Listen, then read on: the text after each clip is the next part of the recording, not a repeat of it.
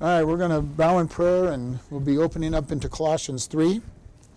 Lord, we just thank you for this time we've had to worship you in song, and we ask you to be with us now as we look to your word and see what you would have us to learn from your word. And we just thank you in your son's name. Amen. All right, so we've been in Colossians 3 now for several weeks. We talked about crucifying the flesh and making the flesh dead. Last week we talked about how to live for God. And today we're going to read one verse. First Colossians, the only Colossians, chapter 3, verse 17. And whatsoever you do in word or deed, do all in the name of the Lord Jesus, giving thanks to God and the Father by him. So I just want to look at this for a moment. It says, whatever you do in word or deed. And it doesn't say just the good stuff that we do or just the bad stuff we said. In everything we do, in word or in deed. You know, Christians are supposed to be recognized by the world as somebody who's different. How many people have you met and you've known them for years and all of a sudden they'll tell you, well, I'm a Christian, and you're going, really? Hopefully that's not your testimony in front of people. That doesn't mean everybody you meet, you go, oh, do you know Jesus? But there should be something about us as a Christian that says this person is different. It will be in the things we say.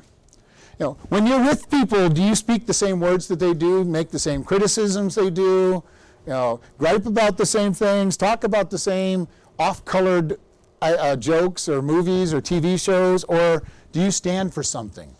Do people, when they look at you, say, well, I've heard this, well, I'm going to tell this joke, and you're probably not going to like it. I go, let me go someplace else, because you're probably right. I'm not going to like it in most cases. Why? Because I have a Christian worldview and a stand. I want to follow God. How many little sacrifices do we make in our walk with God so that people will like us or tolerate us? And I'm not saying go out and be obnoxious to people and make them really hate you because of Christianity. That's not the way you're going to reach them. But they also should know you're different.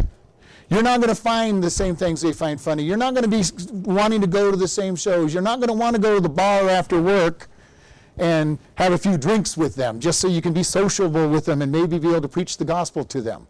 Because all they're going to remember is that this Christian drank. They're not going to remember that you gave them the gospel. We need to be accountable. What are our words? How do we act? I've shared with people at times, and even at the prison, many times people will come up to me and go, why do you smile all the time?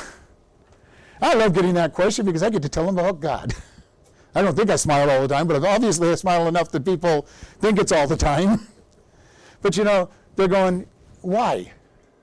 Why are you different? You're not in here griping about this, that, or the other thing. And believe me, there are plenty of things to gripe about. They all gripe about everything. It's amazing to me how many people are never happy. Never.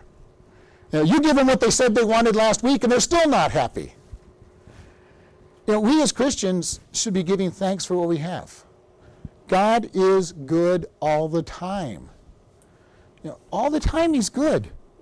We may not recognize it as being good, but you know what? The problem is that we don't know everything. God knows what's coming. He knows what's coming next week, 10 years from now, 20 years from now. He knows what's coming in eternity.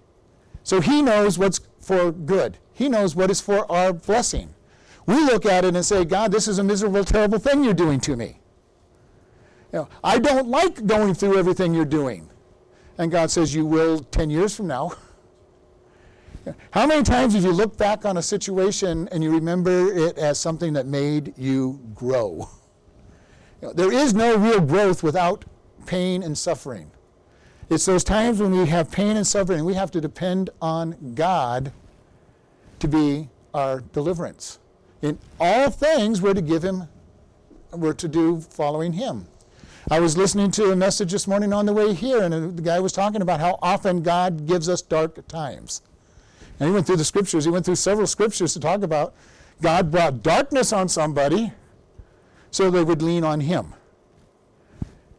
If we don't lean on God, we have no strength when times get hard. And believe me, if you don't pass the lessons early on, you don't want to take the high school and college lessons if you don't pass the elementary school lessons. I like math, as you all know, and my example is, for a kindergartner, just having them count can be a big deal. First or second grader, you give them addition and subtraction questions, and it's a big deal. What if you asked a high school student, I want you to count to 10? They'd look at you like, are you insane? I've counted to 10 since before I went to school. That is the way God is with us. He makes our test keep getting harder and harder as we mature. I don't want to make you sad, but it is a good thing. He will continue to give us new tests. And each test, if we had it at the beginning, would be a pain, we wouldn't pass it. But each test is just slightly harder, and the next one will be slightly harder than that one, and the next one will be slightly harder. You would have failed it at the beginning if you had it, but as you've grown, you're ready. And it says that whatever we do and say. Now, how many of us have a hard time with words? Don't raise your hands, because we all do. How many times have we said something that we, even as we're saying it, we wish we could take back? God tells us we're going to be accountable for every idle word we speak.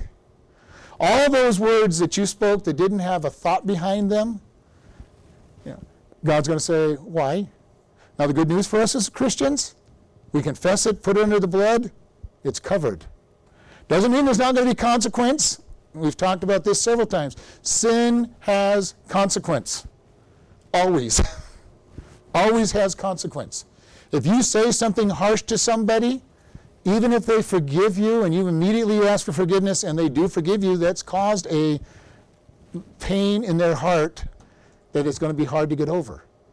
And it's going to cause a problem with you too, because now you've got to think about everything you say to that person. Sin always has consequences. In everything we do. On Mount Sinai, God told the people of Israel, as he gave them the laws, that you're to do all the law. We're to obey his law. Now that does not mean as Christians, we've shared this, the law is not bad. The law is good. We are not under the law. We don't follow God's rules to impress him. We don't follow his rules to say, God, here's all my good marks. I've been really good. We follow his law because he lives in us and he changes who we are. And we follow his laws just because he changes us. In all our actions, we do for him. And then this next little phrase, do all in the name of the Lord Jesus. Now, how many people, if you've been around churches long enough, you'll hear somebody almost always say at the end of their prayer, in the name of Jesus, we pray these things, or something of that nature. Now, just saying that it's in Jesus' name does not mean that the prayer was in Jesus' name. His name literally gives you all the reputation of the person whose name you're using. And this is very important for us to consider. Jesus has a reputation that he wants us to obey. He saved us. He is our Savior. He's our Lord. He has all power. Do you realize how powerful a name can be? When we send ambassadors from a country, they go to that country in the name of the country they're representing. So if we as an American country send people to another country, they are in there in the name of America. Everything they do or don't do is a reflection of the country. And we read it all the time. This ambassador has been expelled because they did something that brought shame to their country, and they are sent back home. We are ambassadors for Christ. We represent his name. How do we live in this world? Are we lifting up Jesus, or are we being part of the world? Most of us spend a lot of our time being part of the world, in a lot of areas of our life. Some of us do a better job at being a better ambassador for him. A lot of it comes with maturity. We learn to be obedient. And I've said this, when we look at our life, are we more like Christ today than we were last year, 5 years ago, 10 years ago, 20 years ago? If your answer is no, you're not more like Christ today than you were in the past, then you might not need to look at your life and say, do I know God? God, am I one of your children? Are you cleaning up my life to make me more like you? If you're saying, yes, I am more like God today than I was 10 years ago, you're on the right path. And every one of us are going to grow at a different speed. And this is something we have to be very careful of in the church, that we don't judge somebody and say, well, why aren't you at this place? Well, because I started 6 months ago and you've been doing it for 40 years. But yet at the church, we oftentimes will judge people and say, well, you're just not growing very fast. Well, they're probably growing at just the speed God's asking them to grow and that they're capable of. The question is, are they growing? If they're growing, that's what we want to be looking at. Is this person more like God? Are they more forgiving, more loving, more desiring to be with God's people than they were in the past? And as long as they're growing, praise God. Praise God that they're growing. Because none of us are going to get there until we die and God glorifies us and makes us who he says we are. He says we're perfect, and we've talked about this. When you are saved, when you become a Christian, God says from the judicial courtroom of heaven, because you've accepted Jesus Christ's righteousness, you are perfect. I love the fact that Jesus sees us as perfect. God the Father sees us as perfect. Now, he knows we're not perfect, but from a judicial decree, he says, my son paid the price, your sins are under the blood, you are perfect. Now, do we see God that way? Do you see God as the loving Father who sees you as a perfect child? Most people that I talk to that aren't Christians, aren't well taught in the Bible, they see God up there with a great big baseball bat waiting for you to do something wrong so he can pound you over the head. I don't know about you all, but I don't want a God like that. I'm not going to go show up in the courtroom of heaven to a God who's waiting to pound me over the head with a baseball bat or throw lightning bolts or whatever vision you have of it. I've shared, a lot of people have a picture of God playing whack-a-mole. Somebody sticks their head up and he hits them with the hammer. That's not God. For God so loved the world that he gave his only begotten Son. He loves his creation. He wants his creation to feel comfortable coming to him. We can only do it through the blood of Jesus Christ. But he is standing there saying, I love you. His arms are wide open. To the sinner who comes to Christ, he says, welcome, son. Welcome, daughter. I've been waiting for you to return. And he wraps us up in his love. He puts the clothing of righteousness of Jesus Christ on us. And he says, you are welcome because I love my creation. Can you understand the difference on that? If you know that God loves you and is wanting to spend time with you, where are you going to go when you have a problem? You're going to run to him. Hey, Dad, I need help. Sometimes we wish our kids didn't do that for us, but God's unlimited patience, unlimited power, unlimited resources. He's saying, I want you to come to me. When you have a problem, when you have fallen into sin, turn and return to God. Over the years, I've seen more people, when they get into sin, the first thing they do is stop coming to church. That's the exact opposite thing that you should be doing as a Christian. When you have sin, you need other members in the body of Christ to gather around you and encourage you. Now, will everybody in the church encourage you? Of course not. We're a bunch of sinners ourselves. But there's going to be people in the church that are going to encourage you and say, you are loved and God loves you. Let's help you get back the direction you're supposed to be in. We need to be able to understand God loves us. Now, that love does not mean there's no punishment. Okay? Our world likes to go today and say, well, God is love. He would never send anybody to hell. Well, sorry people, that is not love. Example I use, if you have a child and they're out in the middle playing out in the interstate, you're not going to say, okay, child, I love you so much, go play out with those trucks going 80 miles an hour. I just love you, you can go out there, and when you die, it's, I loved you. No, that's not even love. And that's not God's love for us. He loves us so much, he's going to stop us from playing on the interstate. And every other place it's going to have the same consequence to us. How many people in this world try to figure out how close can I get to the sin and not sin? Believe me, I've heard it many times over the years, over the decades of talking to people. Well, how close can I get, how much can I stretch the truth before I've lied? How close can we get to being in bed together and not having crossed the line into fornication or adultery? How close can I get to not going to church and still be okay? If you're asking those questions, you're asking the wrong question from God. The question isn't, God, I just love this sin so much. How close can I get to it before I sin? It should be, how far can I stay away from this sin and not be able to fall into this sin? This is what's important for us. Where are we going to be with our relationship with God? Am I going to stay as far away from sin as possible? Or am I going to open the doors? How do we open the doors a lot of times? Sometimes it's through the movies and television shows we watch. We fill our mind with all kinds of garbage, and then we wonder where those responses come from when we fall into sin. Have you ever seen yourself act or say something, do or say something, and you wonder, how did this come into my mind? And you start thinking about it and go, well, that's what they do on this movie, this TV show that I watch every week. This is what they do this is what the group that I hang out with does. There is a time when we say, don't do those things. Stay far away from the sin.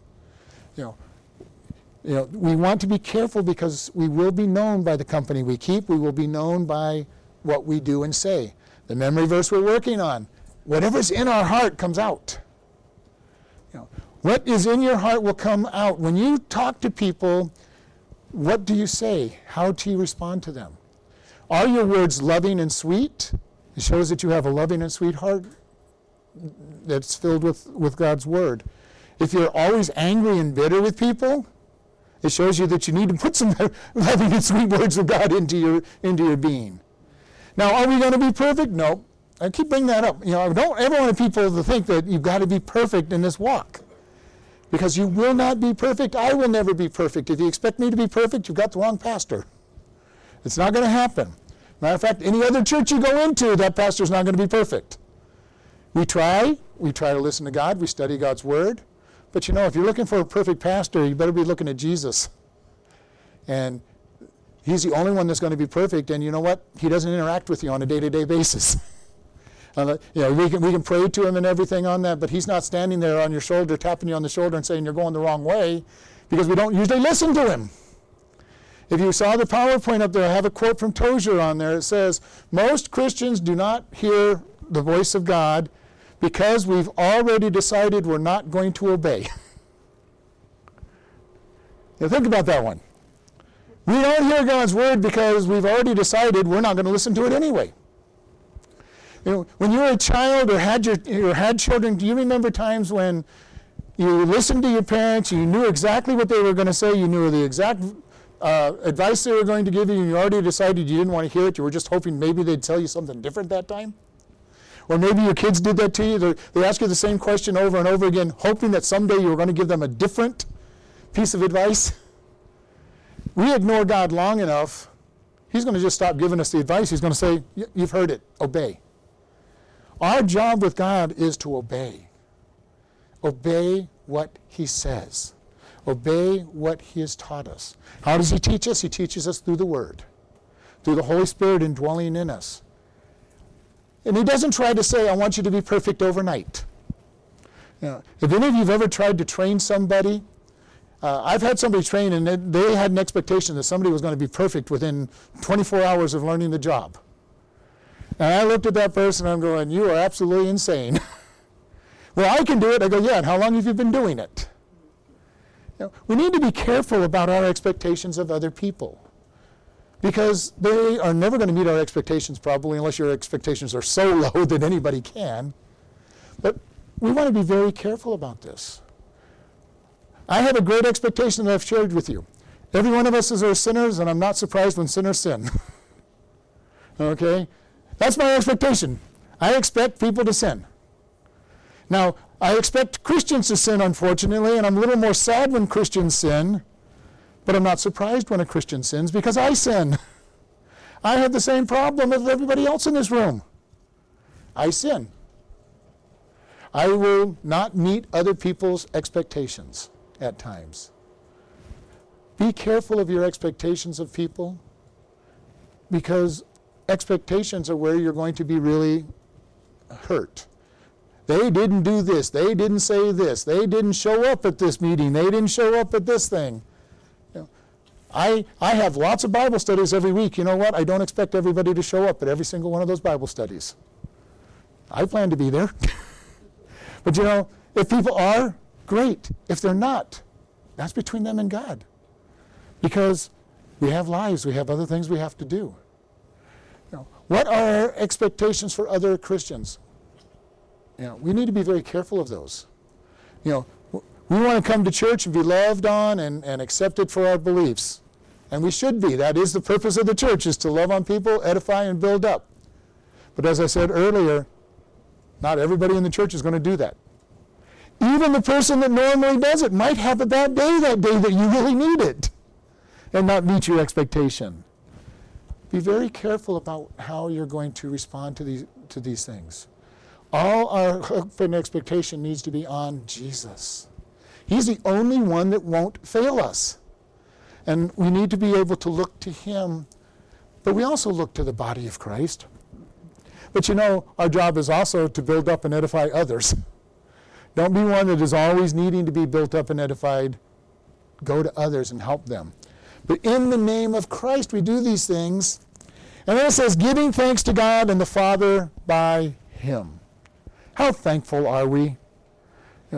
I looked it up in that same, giving thanks was in the scriptures 69 times to give thanks. Think about this.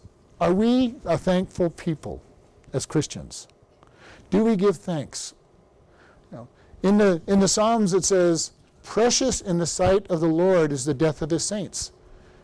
And yet most of the time we'll look at somebody and die and we'll be sad for a long time. And we should be sad. We've lost them. But we should also be very happy, especially if they're a Christian, they went home. We sang the song, I've Got a Mansion, just over the hilltop. God has made great promises to us of great blessings because of Jesus Christ. Because of Jesus. For by grace are we saved through faith, not of works, lest any man should boast. When we get to heaven, we're not going to stand up and say, God, I've got these 28 million things I did. Let me into heaven. If you try that, he's going to say, depart from me, I never knew you. You've got a place in hell. You stand before him and say, the blood of Jesus Christ is what I have. He's going to say, welcome. By grace. The only things we will be rewarded for are what we allow him to do through us. He works through us and we get rewarded. If we stand up there and say, God, look what I've done, God says, nope, not worth anything. Isaiah 63 says, filthy rags. All your righteousness is filthy rags. Does that mean righteous actions are bad or no good? Absolutely not. We've told you there's consequences. Sin has consequences. Good have consequences. We like to call them rewards. Good has rewards. But that's just a good consequence. Everything we do has a consequence, whether it's good or bad. Sometimes God will step in supernaturally and say, okay, I'm going to stop this consequence. Don't count on it. It's very rare.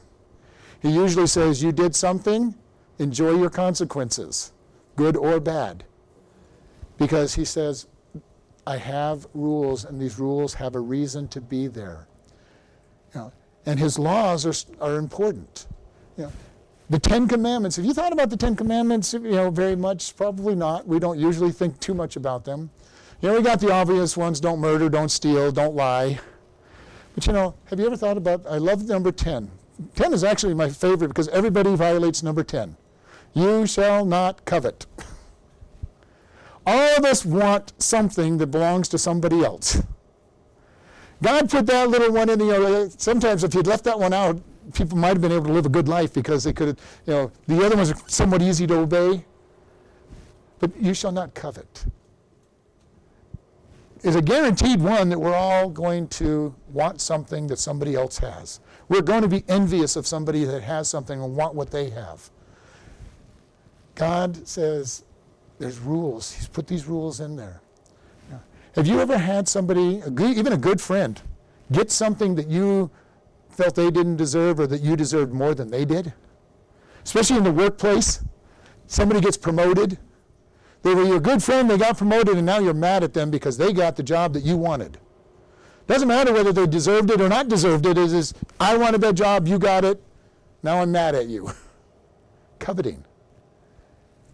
We need to be thankful. Thankful for what God gives us. Thankful for what He gives other people. If you live in a life of thankfulness, a lot of your problems go away. A lot of your problems will go away. God, I am thankful. I have a 80-year-old car, but it runs. I'm thankful. Now the problem is because sometimes you could have a 10-year-old car that's not running very well. You'd be better off with an 80-year-old car that runs. Yeah. But how often have you changed something to get something better and wished you had your old one back? Cars are a great example a lot of times because people end up getting a lemon or something or an older car that doesn't run as good as the one they had, and they spend just as much money on the new car as they did on the old one. We need to be careful. Be careful what you wish for, as the old adage goes. Are we thankful for the things God has given us? Are we thankful for that God is in control? I love the fact that God is in control. Because no matter what happens to me, God is in control and I can be thankful. Am I always thankful? No, but I am more often than not because I understand He's in control. He is in control. Whatever comes my way, He's in control of. Do you understand the peace that gives you? I hope so. God, you're in control. And we've said this over and over. You'll never hear God say, oh, I didn't know that was going to happen. You'll never hear Him say that. He already knows it's going to happen. We look at Job. Job lost everything in a period of a week, including his health. And God wasn't sitting up there in heaven, oh, geez, I didn't know Satan was going to do that much to him. He'd given Satan permission to do each part that he had done. He knew exactly what was going to happen, and he knew why he was doing it. Job didn't understand. We do because we read the first 2 chapters. Job didn't know what was going on. Probably wouldn't have done him any good if he had not read the first 2 chapters. All he knew is he was miserable. All of his kids were dead. He'd lost all of his wealth. And his wife told him, curse God and get it over, get it over with. Great comfort there. Then he has 3 friends that come along and tell him, you're really bad. You must really be bad to get all this bad stuff happening to you. They hadn't read chapter 1 and 2 either. Then you had this 4th young man stand up and kind of get into his face about how bad he was. And then when he starts griping and agreeing with all those people that keep telling him how bad he is, God steps in and kind of slaps him around a little bit and then gives him all the rewards. Because he had started to fail the test. When we're in the middle of these tests, we need to look to God and say, God, my favorite statement I've told you is, I don't know why you're doing this, but you've promised it's for good and you're in control. Once you get to that point, it doesn't really matter what happens to you. God, if you want to take me home, I'm ready to go home. That's an easy statement. God, let me go home. Don't take away all that I own and all my kids and all my health. That's tough. That means you have to continue beyond those places. And yet, God, when He's ready, will take you home. But other than that, He'll bring you to whatever place. But with Job, have you ever thought about how strong a man of God Job must have been to have a test that hard? For him to be tested that hard meant that he was following God with all of his heart. God, I haven't met very many people, if anybody, that's ever been tested the way Job has. But then again, I've also not met as many men that would have been in a place that could have said, I'm going to trust God no matter what. Very important. Where are our eyes focused on when we go through these things? Are we focused on God, or are we focused on the problem? The flip side of this, sometimes we get our eyes on God's blessings and rewards and forget about God. Our attention needs to be on God always. Not the blessings that we think we have or even the curses that we think we have. Our eyes need to be on God. And if our eyes stay focused on Him, we're going to have a pretty easy life, actually. If you can stay focused on Him, you'll have an easy life.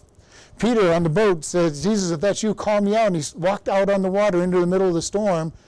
And it wasn't until he took his eyes off Jesus and looked at the storm that he had a problem. As soon as he took his eyes off Jesus and looked at the storm, he goes, I can't walk on water.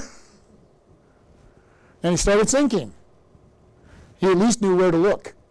He put his eyes back on Jesus and said, help. And Jesus lifted him up. When you take your eyes off God, do not forget to put them back on God quickly and ask for help, because the storm will overwhelm you. We're going to end here, and just I want to encourage us. Let's look at what we're doing. Are we doing all for Christ? Are we living in His name and His power? And are we a thankful people? Learn to be thankful. It'll set you apart from the rest of the world. And think about all the friends that you've ever hung out with that are bitter and angry and griping all the time. How do you feel when you're around them? You usually end up being just like them, starting to gripe and complain and grumble. We want to be careful of that. Let's close in prayer. Lord, we just thank you for this day. We thank you for this opportunity we have to look at your word.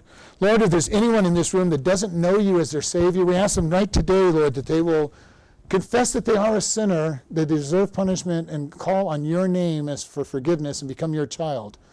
Lord, for all those that are in this church, we ask that you just convict and help us to live a more thankful life. Help us keep our eyes focused on you and all that we do and say, and we just thank you in Jesus' name. Amen.